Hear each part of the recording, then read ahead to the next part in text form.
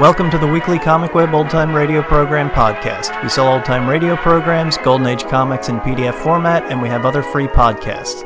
Visit comicweb.com for more information or find us on Facebook and iTunes. This week our podcast features an episode of Johnny Dollar called The Case of William W. Perry. It first aired in 1949.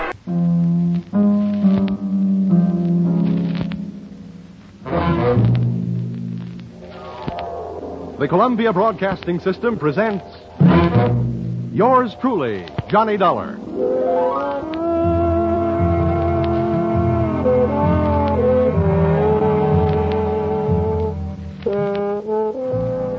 The next half hour has its baggage packed to take a trip with America's fabulous freelance insurance investigator, Johnny Dollar. At insurance investigation, he is just an expert.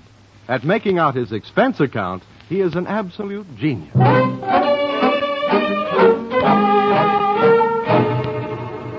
Expense account submitted by Special Investigator Johnny Dollar to Home Office, American Continental Life Insurance Company, Hartford, Connecticut.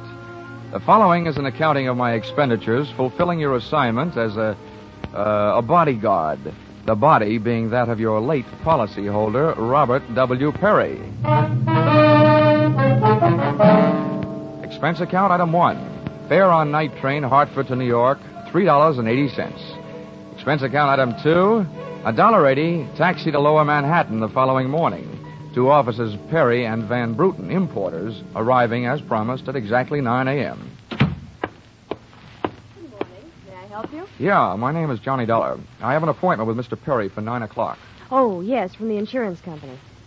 Well, you're right on time. Yeah, they told me I'd better be. Mr. Perry just came in. He's alone and waiting for you. I'll buzz him that you're here. Thanks.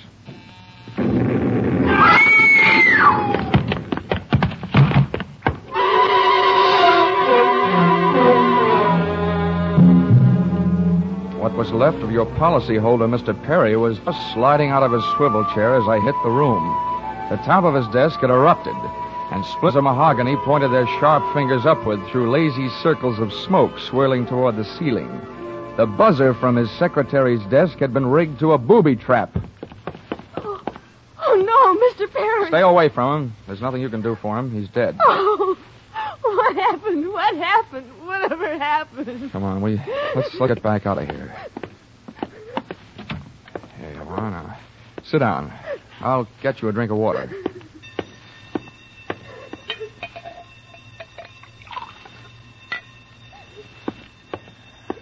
There you are. Just drink this.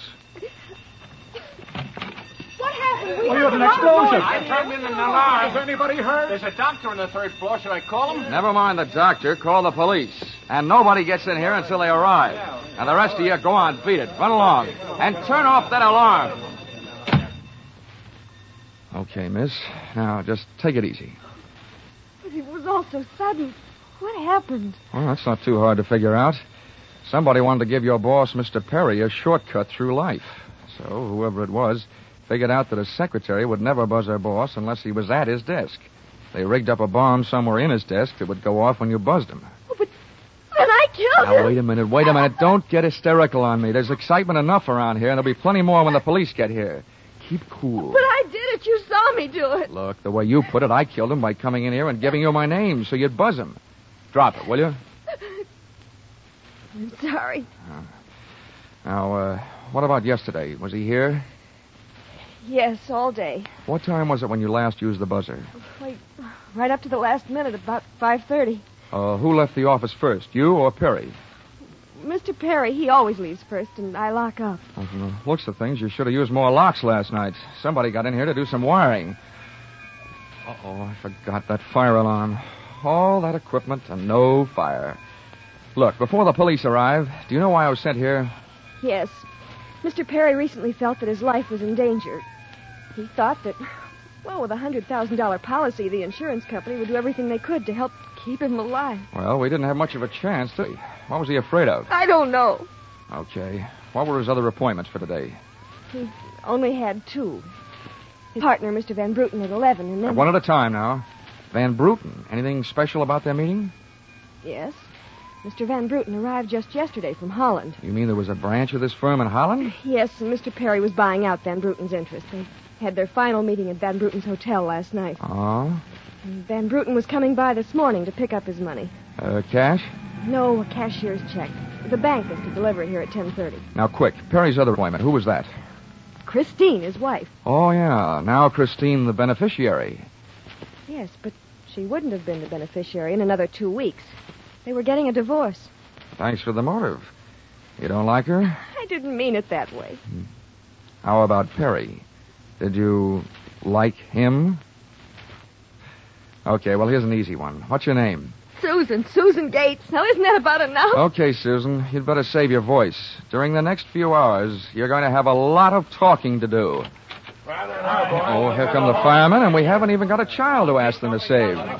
Where's the fire? I'm looking for a fire. Just stick around. When the cops get here, somebody will get burned.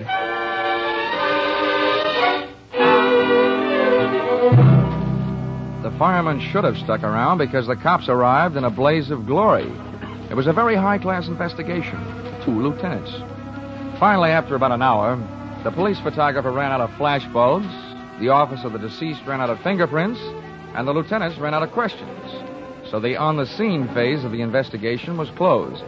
At about 5 minutes of 11, I left the police to pack up their notebooks, their clues, and the body, and went into the outer office. Susan looked like she could use a big, broad shoulder to weep on, but unfortunately, I was wearing my light gray suit. About then, a dark blue suit and a deep green voice entered the room from the corridor.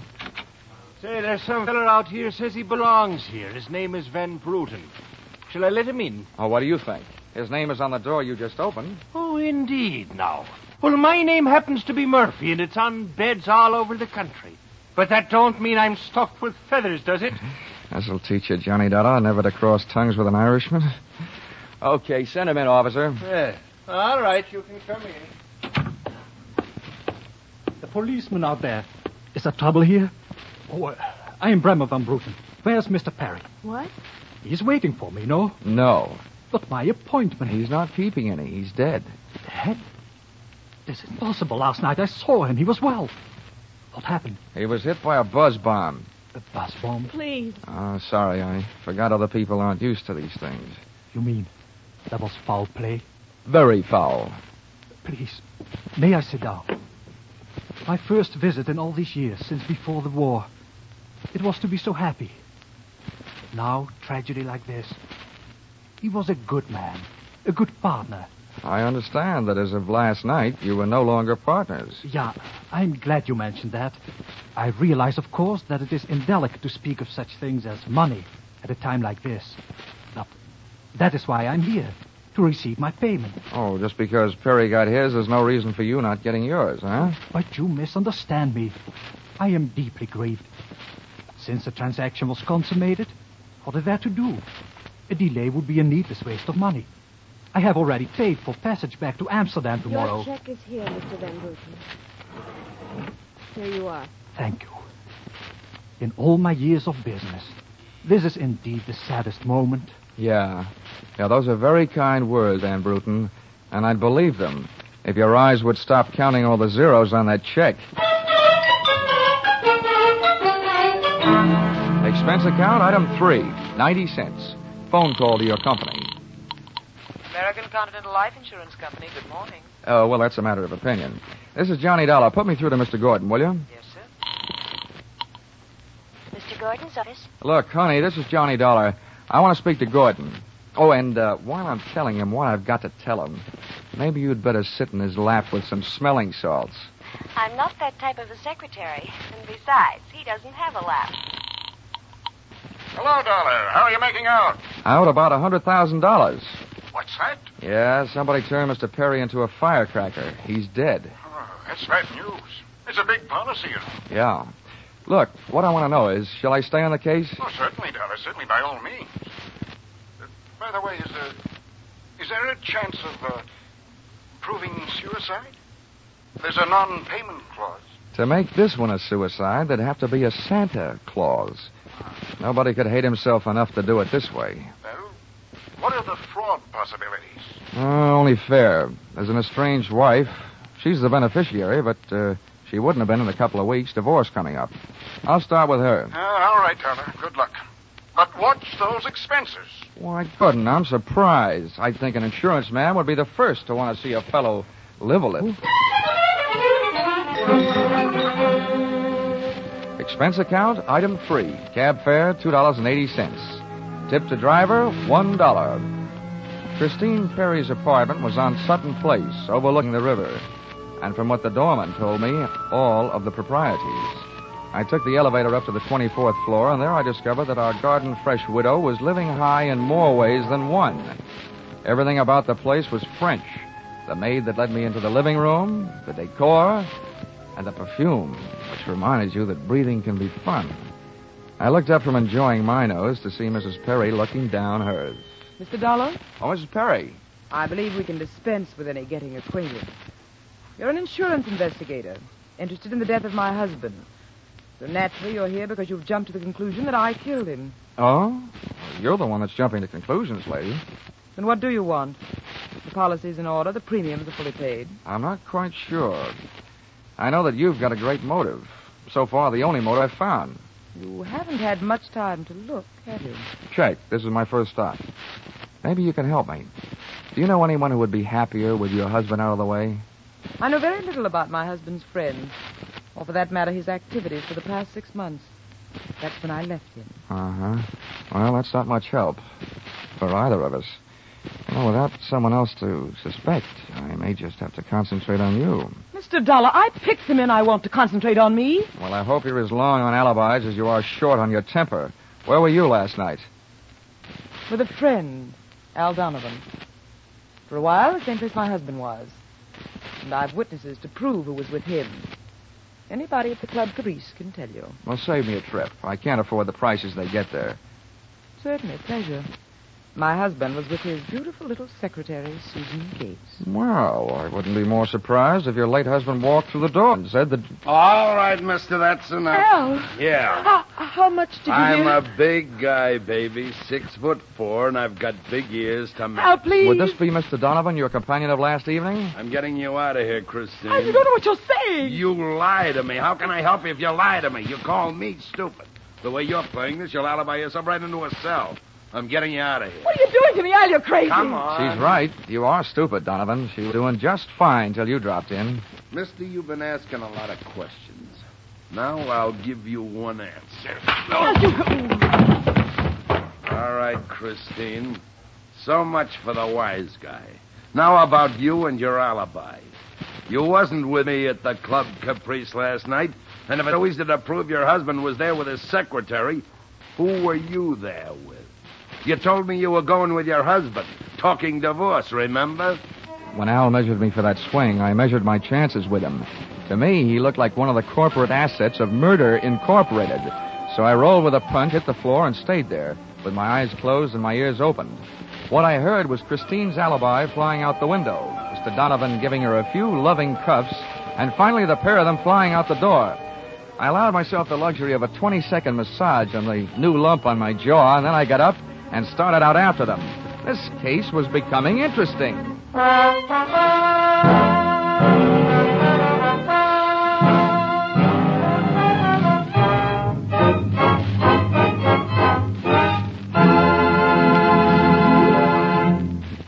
In just a moment, we'll return to the second act of Yours Truly, Johnny Dollar.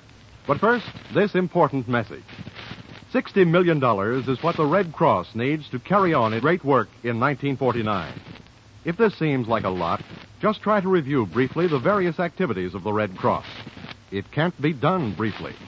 Red Cross services extend into every area of our lives, bringing care, comfort, and recreation to the men in the armed forces, bringing first aid training, nutritional programs, nursing services, blood banks to our own communities.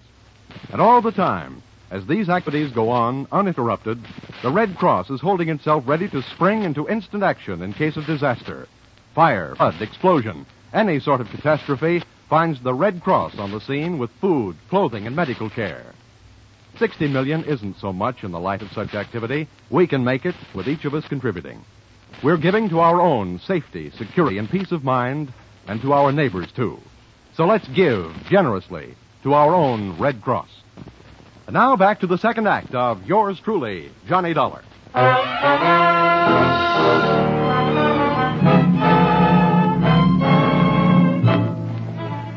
I hit the street just in time to see Donovan pushing Christine Perry into a cream-colored convertible.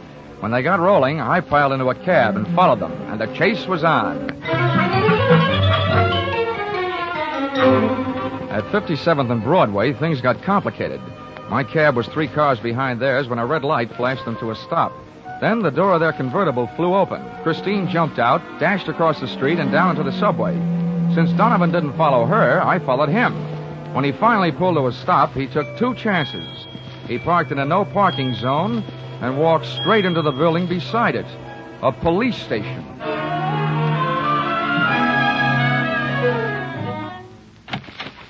This is Mr. Dollar, Lieutenant. He's been waiting for you for some time. Huh? Well, you can wait outside, Sergeant. Okay, sir. My name is Johnny Dollar, Lieutenant. Here are my credentials.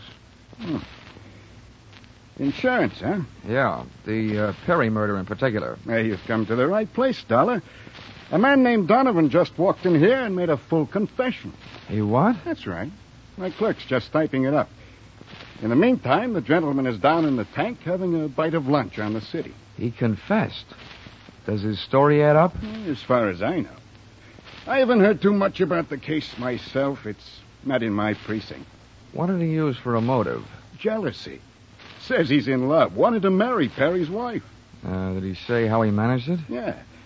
He stole a key to the office from the wife's apartment, entered the building last night, and wired a bomb to the buzzer system. Uh-huh. Well, guys do a lot of strange things in the name of love. Yeah, looks like Donovan did. Ah, he either killed a man, or he's trying to cover up for someone who did. Well, listen, don't execute him for a couple of days. Huh, Lieutenant?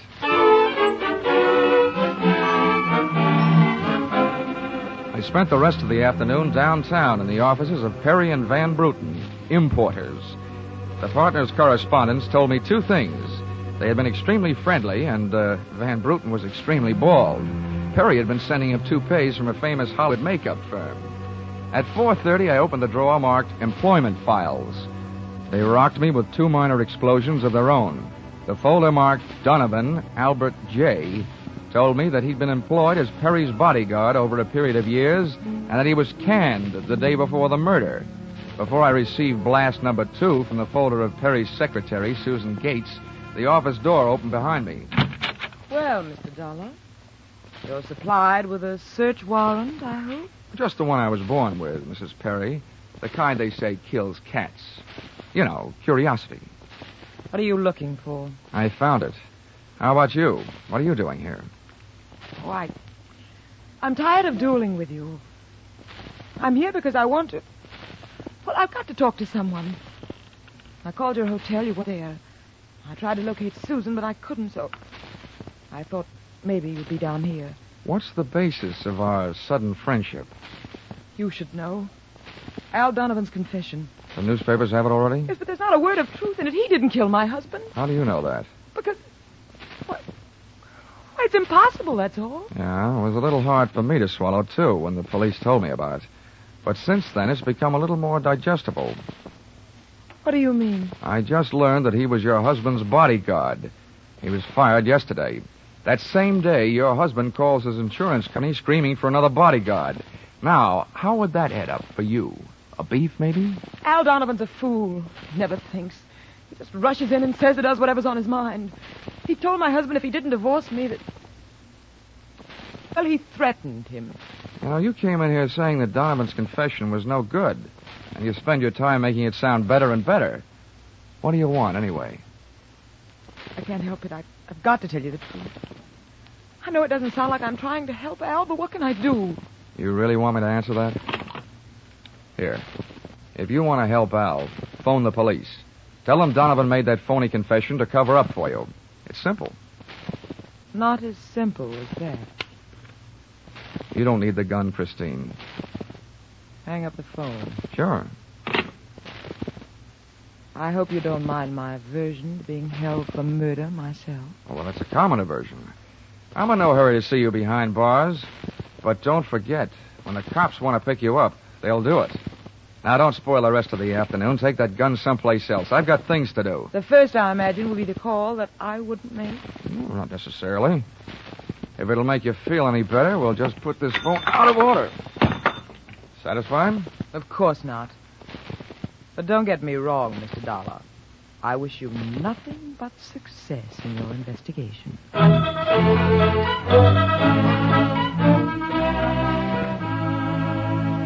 I puzzled over that exit line for a few seconds after she'd gone, and then I went back to the company's employment file, namely the application for employment as secretary of Susan Gates. It informed me that during the war she had worked in a munitions plant. Her specialty, wiring bomb fuses. When Miss Susan Gates reached home at 8:30 that evening, she found a visitor, me.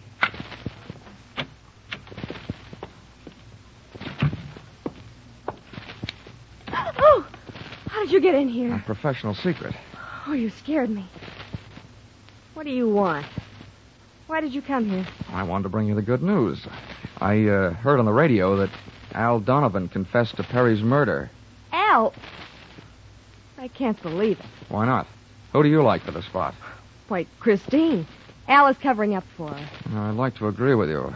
If it turns out that Christine wound up her husband's life with a bang, the company that hired me saves $100,000. But I don't know. She claims she has all kinds of alibis. One of them is you. Me? Yeah. Did you see her at the Club Caprice last night? Why, yes. I know who you were with. Your boss. There's nothing wrong with that. Oh, I'm not preaching a sermon. I want to know who she was with. I don't know. A man I'd never seen before. Mr. Perry knew him, but he wouldn't tell me who he was. Why not? I don't know. He said I might get the wrong idea. About what? I don't know. We didn't sit there and talk about it all night. Why should we sit here and talk about it all night? All right. When a census taker shows up and asks a lot of questions, people answer them. When an investigator tries to do his job, they make the proverbial clam look like a blabbermouth. Look, Mr. Dollar, believe me, this has been a greater shock to me than to anyone else. Excepting, of course, your late employer, Mr. Perry. How long did you work for him? 4 years. Now, where'd you work before then? Why, I... Oh. Let me help you. Bombs, wiring fuses. Remember? All right, I remember. Good. Then maybe you'll remember a little bit more. Let's go back to last night. Guy with Christine Perry. Who was he? I tell you, I don't know. Was it Van Bruten? I don't know. You don't know? No, I mean... I'll get that. No, I'll go. You make sure you just don't keep going. Susan! When Susan snapped the spring lock to open the door, the gun outside opened up. The first slug caught her in the left shoulder, spinning her out of the way of the rest of them. It was getting monotonous. Every time a buzzer went off, things started booming. Susan was sprawled out on the floor in front of the door, and to open it, I had to move her. By the time I did, the hallway outside was empty. Okay, come on, take it easy. It won't start hurting for a couple of minutes. We'll have a doctor here by then. He'll give you something. Just try and keep calm. Here, I'll throw my coat over you. Try not to move. Oh, trying to ruin this rug. Never mind the rug. What we want to worry about is who tried to ruin you. What'll they do to me? What will who do to you? They'll arrest me. No, they don't arrest people for getting shot. You have any idea who it was? That man in the office this morning. The one who picked up the check. Van Bruten? No, he wasn't Van Bruten. He was a phony. Yes. And you still gave him that check? Yes. Well, I won't ask you why. But apparently you gave him the money and then tried to blackmail him. Is that right? They'll arrest me. I wouldn't be a bit surprised. Who is this guy? Where can I find him? Come on, now, don't pass out on me now. His name, quick. Van Sant. Where does he live? Nelson Hotel. Under his own name? Oh, I don't. I don't blame you. I could use a few moments of unconsciousness myself.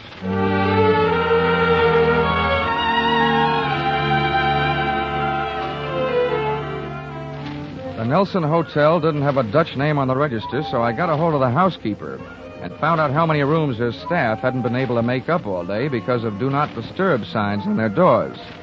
I went a-calling at these particular rooms. On the 9th floor, I awakened one old maid. On the 7th, I startled a bunch of poker players who thought they were being raided.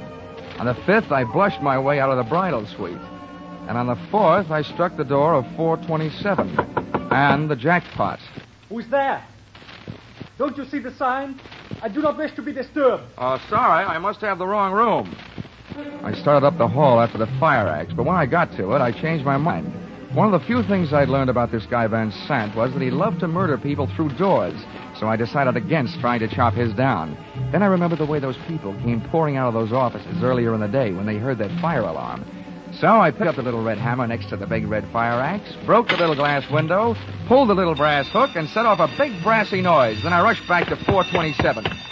Fire! Fire! Where's the fire? Right here in my eyes, sweetheart. Why you come here? You wish you hadn't. Never mind the dresser. You're through shooting guns for the day. Oh. What do you think, Van Sant? You want to try some more? You cannot make me stay here. The fire. We will all die. You'd look good barbecued. But I'll make a deal with you. You talk. And if I like what I hear, I'll show you how to get out of here alive. How do I know this? Well, you don't think I'm going to stay here and fry, do you? And if you don't start flapping that tongue in a hurry, I'll probably just tie you to a chair and run. First, where's Van Bruten? You will find him in the bedroom. He better be alive. He's out cold. What's the matter with him? He will be all right. He's on the sedatives. Where did this identity switch start? You better hurry up. I smell smoke. I knew Van Bruten in Amsterdam. I knew about the sale of his interest. And I knew that the girl in the office here had never seen Van Bruten. Well, let's go now. Now, don't get up. I can feel it getting warm in here. The firefighters. We will be saved. Now, don't be too sure. They always start at the top floor and work their way down. Come on, I can hear those flames cracking. You know the rest. Last night, when the transaction was all finished with Perry, I gave to Van Bruten some sedative and his cocoa. You set up that bomb so Perry'd get it before you showed up to pick up the check. Yeah, I told you that. Then it happened that girl didn't know I was an imposter. I don't know how. Well, let me tell you. She's been sending old Van Bruten in there toupees for the last 4 years. Gray ones, my red-headed friend. Oh, yeah. Let us get out of here, no? Yeah, out. Oh!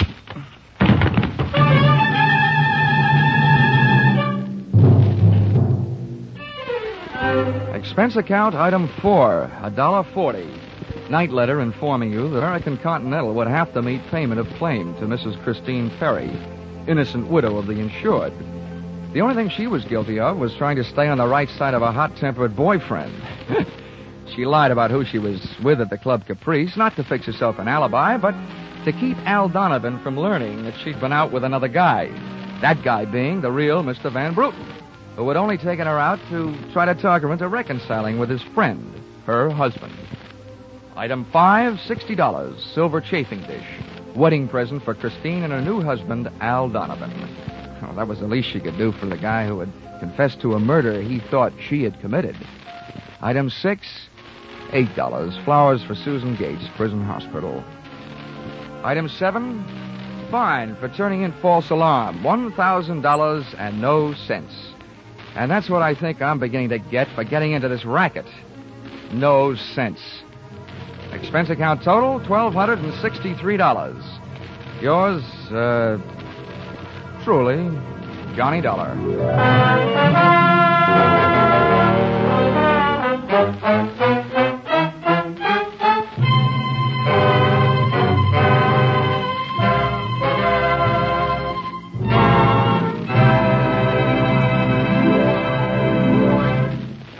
In just a moment, we'll tell you about next week's Johnny Dollar adventure. But first, this reminder. Just a little earlier tonight on CBS, Jack Benny turned dramatic actor on the Ford Theater. But this Sunday, he'll be back again on his own show with a special treat for the Jack Benny fans. After the last broadcast on which the Ronald Colmans appeared, thousands of letters came in from fans asking that Jack and Ronnie and Benita back again soon. The Waukegan Wit did, and Ronnie and Benita, by popular demand, returned to the Jack Benny program this Sunday in what should result in one of the most hilarious broadcasts of the year. So be sure to listen to Mr. and Mrs. Ronald Colman on the Jack Benny Show, which is heard on all CBS stations this Sunday.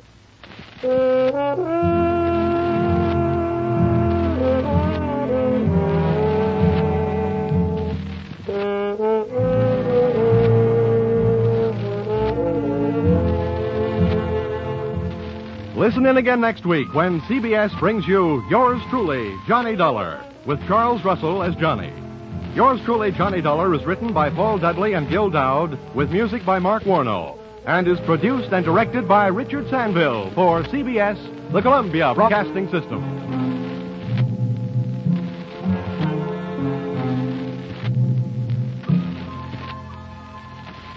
Well, if you've always wanted an old-time radio program about the exciting, adventure-packed insurance industry, then this is it. Johnny Dollar worked for an insurance company. When a suspicious claim was submitted, Dollar was sent to the location and solved the problem, usually a murder. There was a cast of semi-regulars, including Betty Lewis, who wanted to be his girlfriend, the policeman, Randy Singer. There was Smokey Sullivan, who was Dollar's tipster, and Alvin Cartwright, an odd duck who may be psychic. Despite these characters, Johnny generally went off to a new location each episode, investigating stolen jewels, protecting a client, figuring out a bank robbery, etc. Johnny Dollar aired in 1949 and was the last of the dramatic radio programs. It lasted until 1962. When it went off the air, the era of old-time radio had ended. In 1955, the show changed format from a 15-minute episode to a half an hour. A few different actors took on the role of Dollar. Charles Russell started with the show, then it changed to Edmund O'Brien, John Lund, Bob Bailey, Rob Reddick, and finally Mandel Kramer. The different actors brought different takes onto the character. Some were more of a street fighter, others were lighter, but they all brought a padded expense account and signed off with Yours Truly, Johnny Dollar. Thanks for listening, and we'll catch you next week.